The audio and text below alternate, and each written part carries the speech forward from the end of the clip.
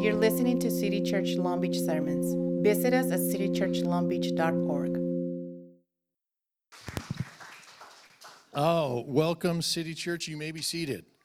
And for those of our friends who are on Zoom, welcome. If you're on Zoom, you're like, wow, this looks a little different. And it is. We're actually in person today, which is a great thing. So everybody, it is so good to be here. In fact, can we throw up the Zoom people? Can we actually see those people? And then we can wave at them because they can see you. They're looking at you from over here. Yeah, see there? Hey, Hannah. Hey, Shelly, Charles. Hey, look at these people. Oh, hey, Amy. Right? That's kind of fun, right? There are actually humans out there who, they're part of us. It's kind of weird, but, whatever. That's what we're going to do. So I'm Bill White. I am one of the co-pastors here at City Church of Long Beach, and it is super great to be with everyone, to gather in God's name and try to go on that journey to know Jesus. So what we're all about as a church is we're a radically welcoming community on the journey towards Jesus, joining him in the renewal of all things. That's what we're about, and now we're trying to do it kind of in three spaces, right? There's the indoor space here. We have a patio space here. Hi, Ivan. Hey, Paul. Good to see you guys. Nice to have a little patio for folks who want to be in person but still outside, and then our friends who are on Zoom. So really, really fun today. We want to pray for our kids. So kids are going to, in just a minute, not yet, I'm watching you.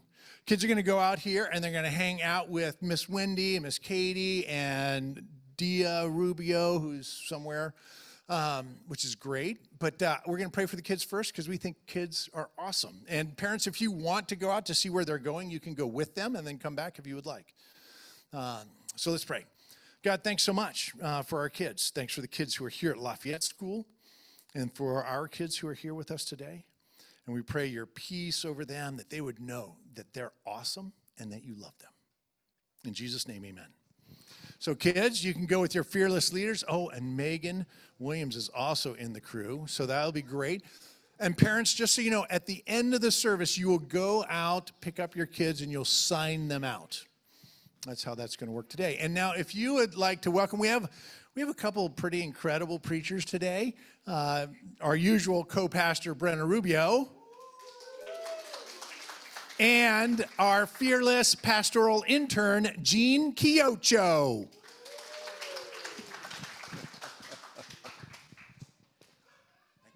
Well, and actually, to clarify, our fearless intern, Jean Chiocho, graduated. So he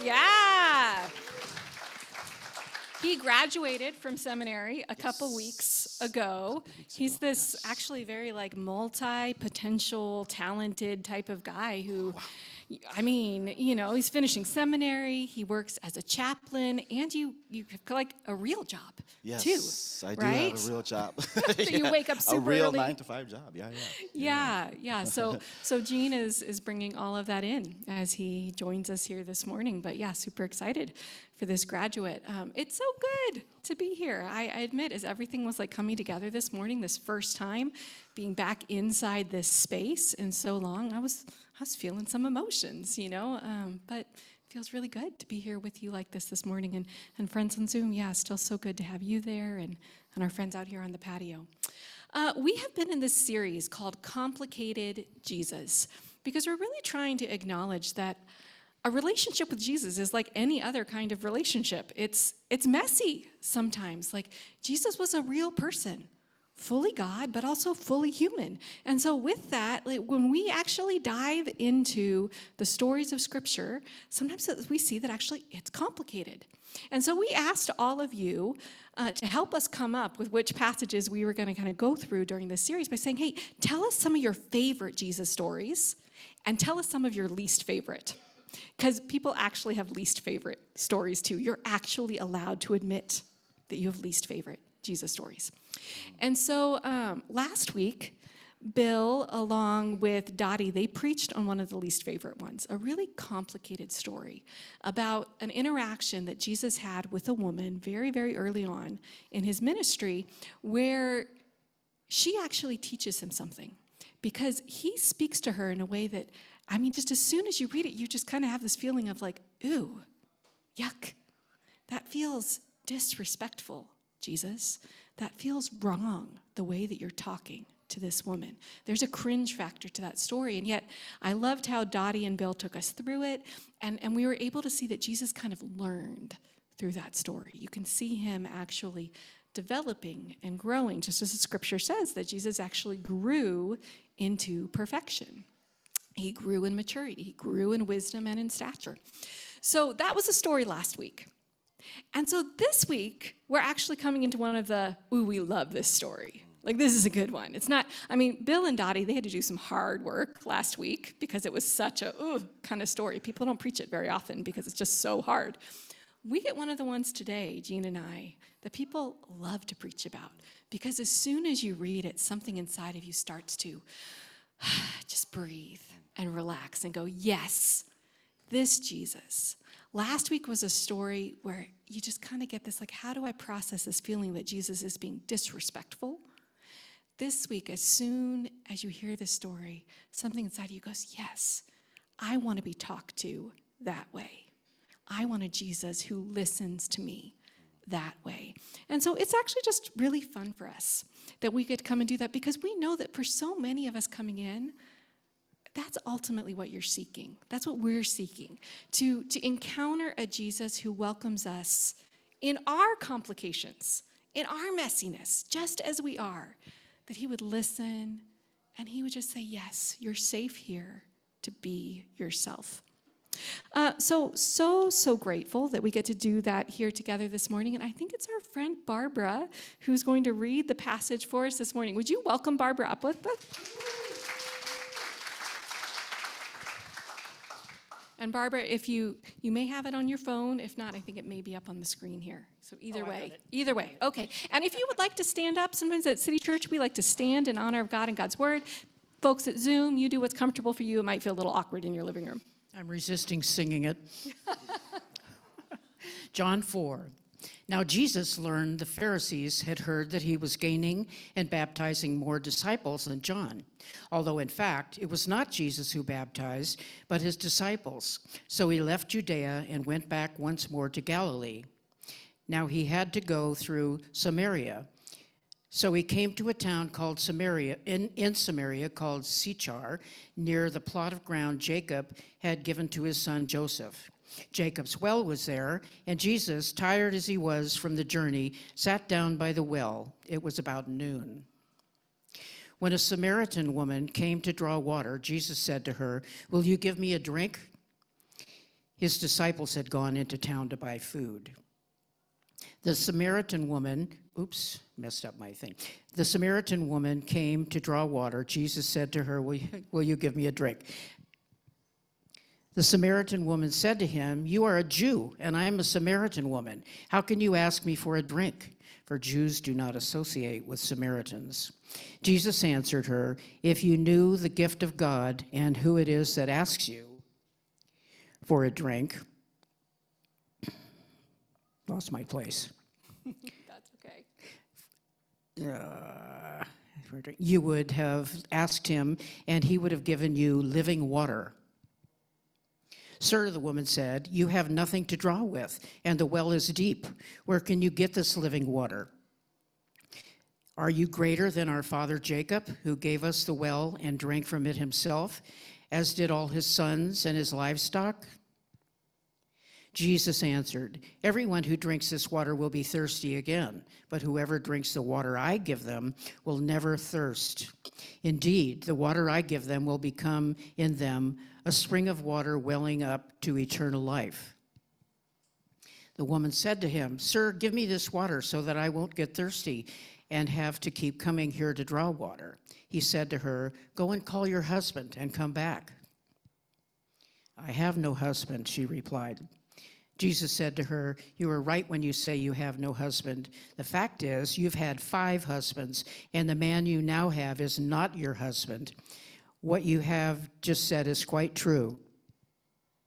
"Sir," the woman said, "I can see that you are a prophet. Our ancestors worshipped on this mountain, but you Jews claim that the place where we must worship is in Jerusalem." "Woman," Jesus replied, "believe me, a time is coming when you will worship the Father neither on this mountain nor in Jerusalem. You Samaritans worship what you do not know. We worship what we do know, for salvation is from the Jews. Yet a time is coming, and has now come, when the true worshipers will worship the Father in the Spirit and in truth, for they are the kind of worshipers the Father seeks. God is spirit, and his worshipers must worship in the Spirit and in truth. The woman said, I know that Messiah, called Christ, is coming. When he comes, he will explain everything to us. Then Jesus declared, I, the one who is speaking to you, I am he. People of God, this is the word of God. Thank you, Barbara. That was a long one. Yeah, go ahead and be seated. Woo-hoo.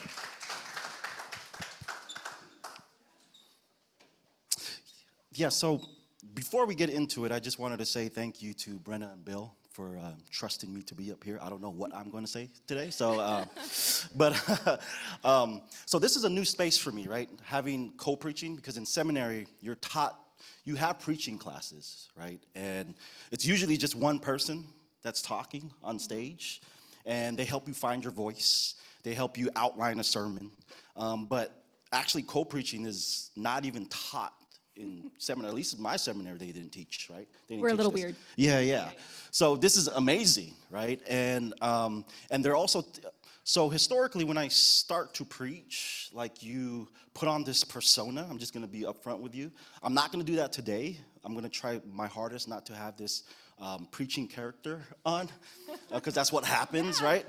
On stage. I It's like that encouragement for Gene. Yeah, we want the thank you. I non-preacher appreciate Gene. that. Non-preaching Gene today, and I'm just going to try to have a conversation with you today as much as I can. There's going to be moments, I think, where I get amped up, and maybe the preaching does come out, right? But I'm just so grateful for Bill and Brenna for walking me through this journey and giving me this, this opportunity. It's always a privilege and honor to be able to preach and to talk about my perspective and my experiences. And what I love about just co-preaching is you have different perspectives, right? You have diverse perspectives of life, spirituality, and religion, and we're all going through our own experience, and we can all learn from each other. It's not just somebody that came from seminary, has a fancy degree, because I'm still learning. Actually, I'm still recovering from seminary. Right? And ask my wife, right? She knows I'm still recovering from that. And so I'm grateful. So what we're going to talk about today is what Brennan was saying, that we love this story so much is because we want, in spaces like this, we hope that we follow the example of Jesus, right? And if you notice in verse 6, right, this woman, the Samaritan woman, came off really hot, right? Because she was coming to this well, kind of minding her own business. It's actually Jesus who kind of disrupted her day, right, if you noticed. And in verse 9, it says, the Samaritan woman said to him, you are a Jew, and I'm a Samaritan woman. How could you ask me for a drink? And Jesus was, I could just imagine the picture, right? This Samaritan woman has her jar, just going about her day. And then Jesus, probably subtly, in a very nice way, asked, can I get some water too? And then the woman looks at her and says, like, what are you doing? Like, do you not know? Like, I'm a Samaritan.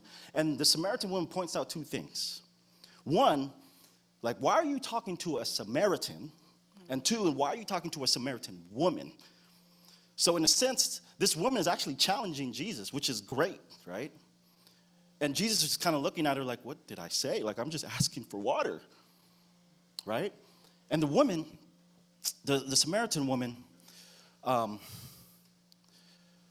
challenges Jesus, and just Jesus looks at her, asking for water. And just the context of it, just to let you guys know, Jews and Samaritans hated each other, right? Jews looked at Samaritans as half-breeds. They were second-class citizens. And Jesus could have easily asserted his power as a Jewish man and says, woman, I'm just asking you for water. Just give it to me. Why are you asking me all these questions? But Jesus did actually the opposite, right? Jesus created this space for her. And there's also instances in this dialogue that we just heard that the woman actually questions him. The Samaritan actually asked him, like, you don't even have a jar. Like, what are you talking about?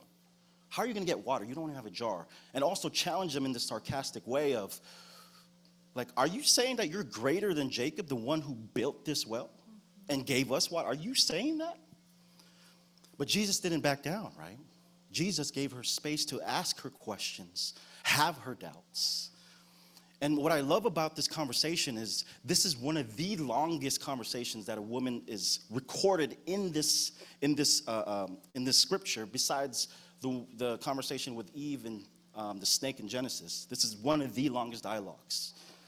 And it shows so much because Jesus was giving her space. And I wonder in our own communities, at least in my upbringing of being in the church, so I grew up in the church I started since I was 5. And when you're 5, you're already being formed with these biblical concepts, these theological concepts, how to see God, how to see your perspective. So imagine at 5 years old, you're already being shaped, right?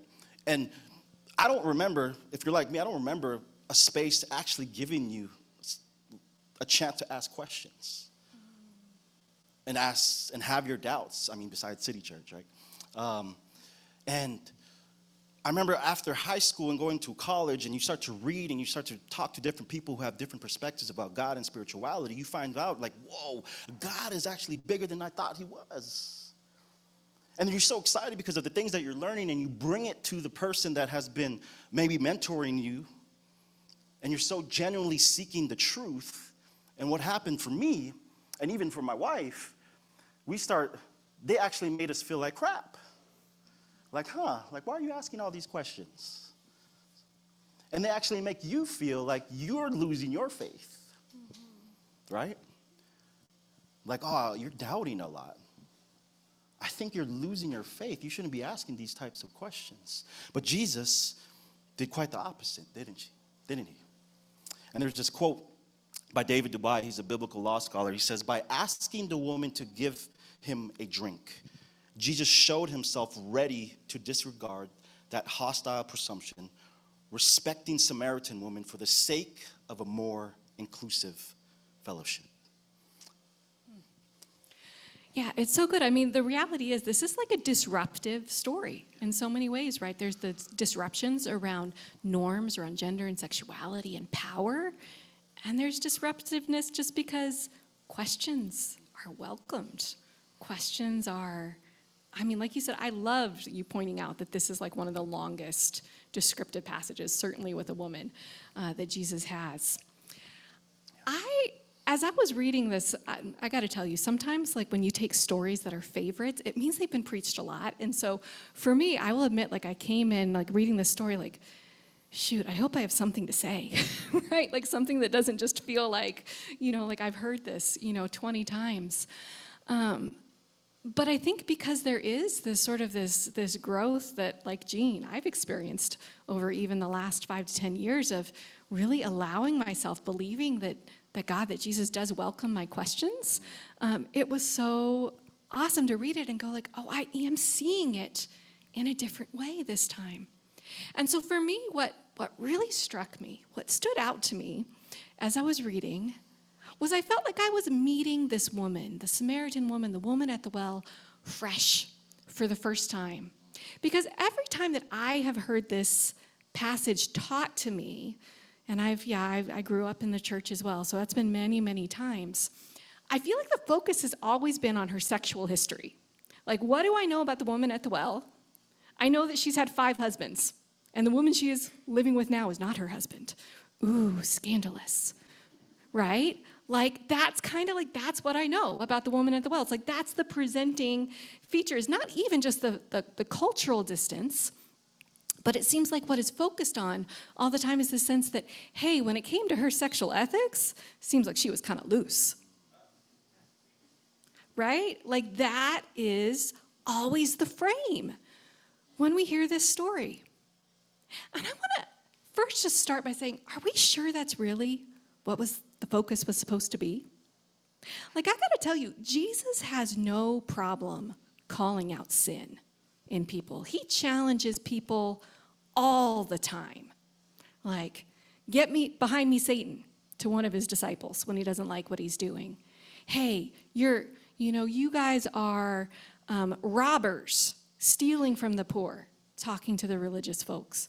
Like, even one time that there was a woman caught in adultery, and he's very kind and gentle and comes to her rescue, and also says, go and sin no more. That it does seem like he's kind of acknowledging, yes, there is wrongness here.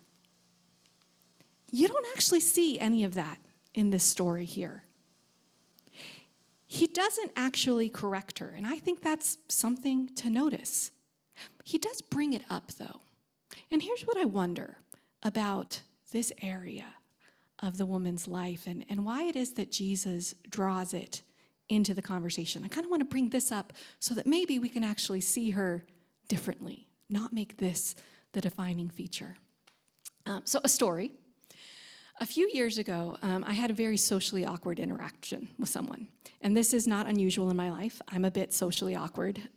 Some of you don't notice because I'm quiet. And so some of my socially awkward stuff I'm able to keep behind my mouth. It doesn't, fly out super fast. But I can be socially awkward. So my eldest had a new best friend and wanted to have that best friend over to play, like a little play date.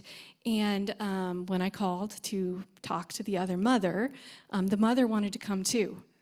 Oh, I'm an introvert. Okay, so now it's a play date for me as well. All right, I can do this. So this mother and I are sitting at my kitchen table and, kind of trying to make the chit chat or whatever. I'm doing my best not to be socially awkward, to be welcoming. And, I do like people theoretically.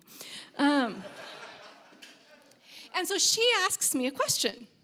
And she says, hey, what do you do? What does your husband do? And so I answer, and I'm mostly just living in the awkwardness of, I have to say I'm a pastor, because that's really scary to people sometimes, right? Like, I don't know how that's going to, and I'm a female pastor, that's weird too, right? So I'm kind of living in my own social awkwardness and anxiety. And so I'm not claiming that heteronormativity was not part of this equation. I'm just saying I think my social awkwardness was a bigger part. Because what I did was ridiculous. I should not have done this. Never do this. But I just reflected the question back to her. How about you? What do you and your husband do? Who said she had a husband? Right? So, it was totally wrong on my part. Don't do that. There's this awkward pause. Okay, so think about this poor woman. She's sitting at the table with a woman who has just called herself a pastor. And after this awkward pause, she says very quietly but very bravely, actually, I have a wife. Is that going to be a problem? What did I just do? So, I'm just about to start crying because I'm just just the emotions I probably just brought up for this woman. I said, I am so sorry, that I asked the question that way. That is absolutely not a problem for me. Please tell me about you and your wife. I'd love to hear your story, right? And so it goes on from there, but I was mortified, right? And just heartbroken that I created this awkward moment for her where I bet she was worried I was about to kick her out of my house, right? Because that's how it can happen sometimes, or that I'm going to stop, my daughter isn't going to be able, my kid isn't going to play with her daughter anymore. Oh. Okay, so let's go back to this story with Jesus and this woman. And she's talking to him, and it's clear that he is a spiritual teacher. He's one of those religious folks. He's like me, one of the scary pastors. And the reason that she is there in the middle of the day drawing the waters, she does have this personal history. And she probably has experienced a lot of shame from people, and she has been pushed a bit to the side in the community. And so can't you resonate with why she'd be doing a little bit of a dance? That's the sense I get when a little bit of a dance. How much do I want to tell him? He's probably not a safe person. I don't know that I can bring this part of myself into the conversation. And so what I sense from Jesus, just in saying, nope, I'm going to put it right here in center, and he doesn't correct her, but just saying, hey, I'm so glad this is out on the table. Let's actually talk about it. Let's notice. I'm just fine sitting here with you. I'm not running in the opposite direction. I'm not picking up any stones. I'm saying, hey, that is not a problem for me. We're here. We're here. It's okay. It's a peace that has caused her to feel outside of community. And I sense this intentionality of Jesus to say, like, more than just my social awkwardness and stumbling into it. He's sort of intentionally saying, we can talk about this. It's all right. I know who you are, and I love you. There's a quote from Brene Brown that just really struck me thinking about it. In this interaction, it says, true belonging doesn't require that you change who you are. It requires that you be who you are. And I sense Jesus inviting the woman into this. Okay, so if we're able to acknowledge, all right, loose woman is not like the primary lens that we have to look at her through, what else do we get to notice about this woman? Do you notice that she is pretty confident? I mean, she goes there in the conversation. Do you notice that she seems to know her faith really well? Like, she has a lot of spiritual depth. We get to notice that she asks incredible questions. They're insightful. She kind of goes toe-to-toe with Jesus and doesn't back down. Like, this woman is confident. She's bold. She's thoughtful. She's a leader. Later on in the story, past the portion that Barbara read for us this morning, she actually goes and she starts telling all the people in her village what's happened. And she's so compelling in how she speaks that everybody follows her. This woman is so much more than her sexual history. And Jesus fully acknowledges that in the interaction. She is a woman who is confident in sharing her story, sharing her questions, and isn't that what we all want to be? We want to be acknowledged for the fullness of who we are in our own depth, our own complexity. Yeah, I love that. I love how the story ended, and I just love how this different take of this story is. Because historically, like what Brennan was saying, we over-sexualize this woman, don't we? Like, growing up, I've never heard a story of like, oh yeah, she is smart. Oh yeah, she is intelligent. No, she's actually, growing up, she's a prostitute. She slept around, she was loose. And historically too, if you see, when Jesus is talking to sinners, right, or a sinner, usually what would Jesus say at the end? Go and sin no more. But Jesus never said that at all to this woman. And I wonder also, when we're reading this and we're preparing for this, Brenda and I wonder, there's this subtle verse that the writer added in the beginning before this dialogue happened. And it says that in verse 6, Jesus, tired as he was from the journey, sat down by the well, and it was about noon. So Jesus, supposedly being fully God, fully man, was tired. He needed to take a rest because he was assumingly walking 10 miles, right? He didn't have a Tesla, right? He was walking. But he was self-aware enough to practice self-care for himself and say, hey, I need to take a rest. And I wonder, as we were preparing for this, I wonder if Jesus, because he was in a rested state, he was able to take on these questions that this woman was asking her. And what do I mean by that? So these last 5-6 months, right, I was just on the go doing so many things, right? And I got to the point where rest wasn't really needed because I needed to do stuff, right? And even in our culture and in our society, right, we kind of praise the hustle mentality, don't we? Right? And when you have conversations with people and you say, well, what'd you do today? It's like, oh, I slept in, you know? It's like, oh, well, lucky for you, right? They'll make you feel bad for resting, right? But when you find out, it's like, oh, I don't need to sleep in. I can only get 4 hours and 3 hours of sleep, and I'm ready to go. And we look at him as like he's a hero, right? We look at him as like, wow, he's doing a lot. But once you start talking about rest, it's like, what are you doing? Do you even have a job, right? Slacker. Yeah, you know? And I'm grateful for Bill and Brenna, right? Because it's just like they praise you for, I was like, oh, that's so good, right? You rested, that's amazing. And I wonder if Jesus was in a rested state enough to take on these questions, right? Because when you're in an anxious space, when you're worried about so many other things, what happens? If you're like me, I get snappy, right? Imagine if Jesus was tired, really tired, and this Samaritan woman is asking these questions. I think Jesus would probably would have snapped at her, right? And exerted his power as a Jewish man. It's like, just give me water, woman, please, right? But he didn't do that.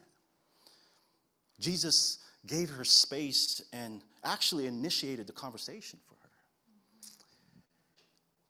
And I also wonder, because of that, of how intentional Jesus was. And going back to Jesus is supposed to be fully God, fully human. And when Jesus was brought out her past, like, oh, you have 5 husbands, and the one that you're with now is actually not your husband, he could have really kept going, couldn't he? And just called her out on so many different things. But he stopped there because I think that he wanted to show a glimpse of his power, a glimpse of who he was, because Jesus saw, like, whoa, this woman knows a lot, as Brendan was talking about. This woman is intelligent. She's genuinely trying to seek truth. And Jesus was like, okay, well, let me show you a little bit of who I am. And actually restrained his power by actually empowering this woman to continue to ask her questions, to continue to have her doubts. And during seminary, so you go through this, for chaplaincy, you have to go through clinical pastoral education. It's just continuing education, right, for chaplaincy. And so for my clinicals, what I had to do is I was on a care line, basically a crisis line. And what happens is you get to talk to people from all over the country, particularly in California. And you talk to people who are with mental disabilities, who have suicide ideations, who are just lonely. They just don't have anybody to talk to. And one of the things that the clinical educator told us is, like, you're not there to save them. You're not there to fix them. Because they don't really care how fancy your degree is or how much you know theologically. They're actually just there to find somebody that can actually just give them space to listen to them and to genuinely care for them. And Jesus shows this to this woman and shows how much care and space for centuries or for maybe years, this woman never had a platform to actually voice out her truth. But Jesus empowered her, gave her space. And I think that Jesus is calling us to defy social stigmas, right? And not to think like the Jews and the Samaritans, like how Jews treated the Samaritans, not to think that our faith and our intellect is superior than others, right? But by Jesus engaging with this woman, what happens? We actually are allowed to see how intelligently and how faithfully this woman defended her faith. And that even in her questions and in her doubts, she came to know who Jesus was. And she came to know who truth was. And I think after we remove all this over-sexualization of this woman, we come to find out that we are actually called to be just like the woman, right? To be sensible, faithful seekers of God and truth. And there's this one last quote I wanted to share. And it's by Gail O'Day, and she recently passed. She's a New Testament scholar, and she says this. She says, Jesus breaks open boundaries in his conversation with the Samaritan woman. The boundary between male and female, the boundary between chosen people and rejected people. Jesus' journey to Samaria and his conversation with the woman demonstrates that the grace of God is actually available to everyone. So good. Thank you, Jean. I love that last quote and thinking about the boundaries, because in a lot of ways, each of us sitting here this morning, in this room, outside, on Zoom, probably there's a sense of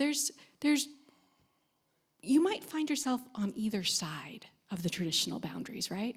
Some of us will find that we resonate more closely with the woman in this story, the woman who is so frequently excluded, looked down upon, have this one part of their life be sort of totalizing and stigmatizing and pushed to the side, disempowered.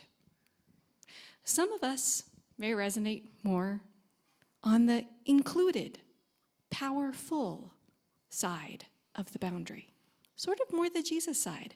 The Jesus who could have powered up on this woman, who could have said, I know everything about you and I'm going to fix you. I'm going to tell you what you need to do with your life. Let me just correct you all over the place. He could have powered up on her, and he didn't. And so trying to figure out which side of the boundary we're on, I think helps us think, so how is God speaking to me this morning? What is the encouragement for me from here? Am I more like the woman? And there's something to just saying like, yeah, God doesn't see me the way that other people have. Like all those words that have been used to like put me in a little box, define me, push me to the side. God says, no, I see you. I welcome you and your intelligence and your thoughtfulness and your questions, your pushing back. Your full story is welcome. You belong. Just be you. Take some risks. Show up. That could be what God is nudging us with this morning. But for others of us, it may actually be more the Jesus side of the equation. You know, the person with a little more power saying, okay, how do I use that power not to power up over someone, but to empower them, to create safe space for them to go on their journey, really just to enjoy them, to invite them to bring their full self and to say, yeah, you are safe here. Even if it's in like silly ways like I did with my new friend on the play date, where first I say something stupid and then I say sorry, right? How do we create safe spaces? Rachel Held Evans, who we find ourselves quoting from at least every other week, it seems like, but she wrote, we long for our churches to be safe places to doubt, to ask questions, and to tell the truth, even when it's uncomfortable. We want to bring our whole selves through the church doors without leaving our hearts and minds behind and without wearing a figurative mask. Literal ones are totally welcome. So if that's your longing this morning, and I think for most people who come to City Church it is, whether it's your first Sunday here with us or you've been coming for a couple years, there's something in you is longing for this kind of space, the safe space to ask questions, the safe space to be your full self, to talk about your whole story and know that there's not going to be judgment. There's not going to be anyone powering up over you. What is your piece in helping to create it? Is it just taking a small risk to show up as you really are?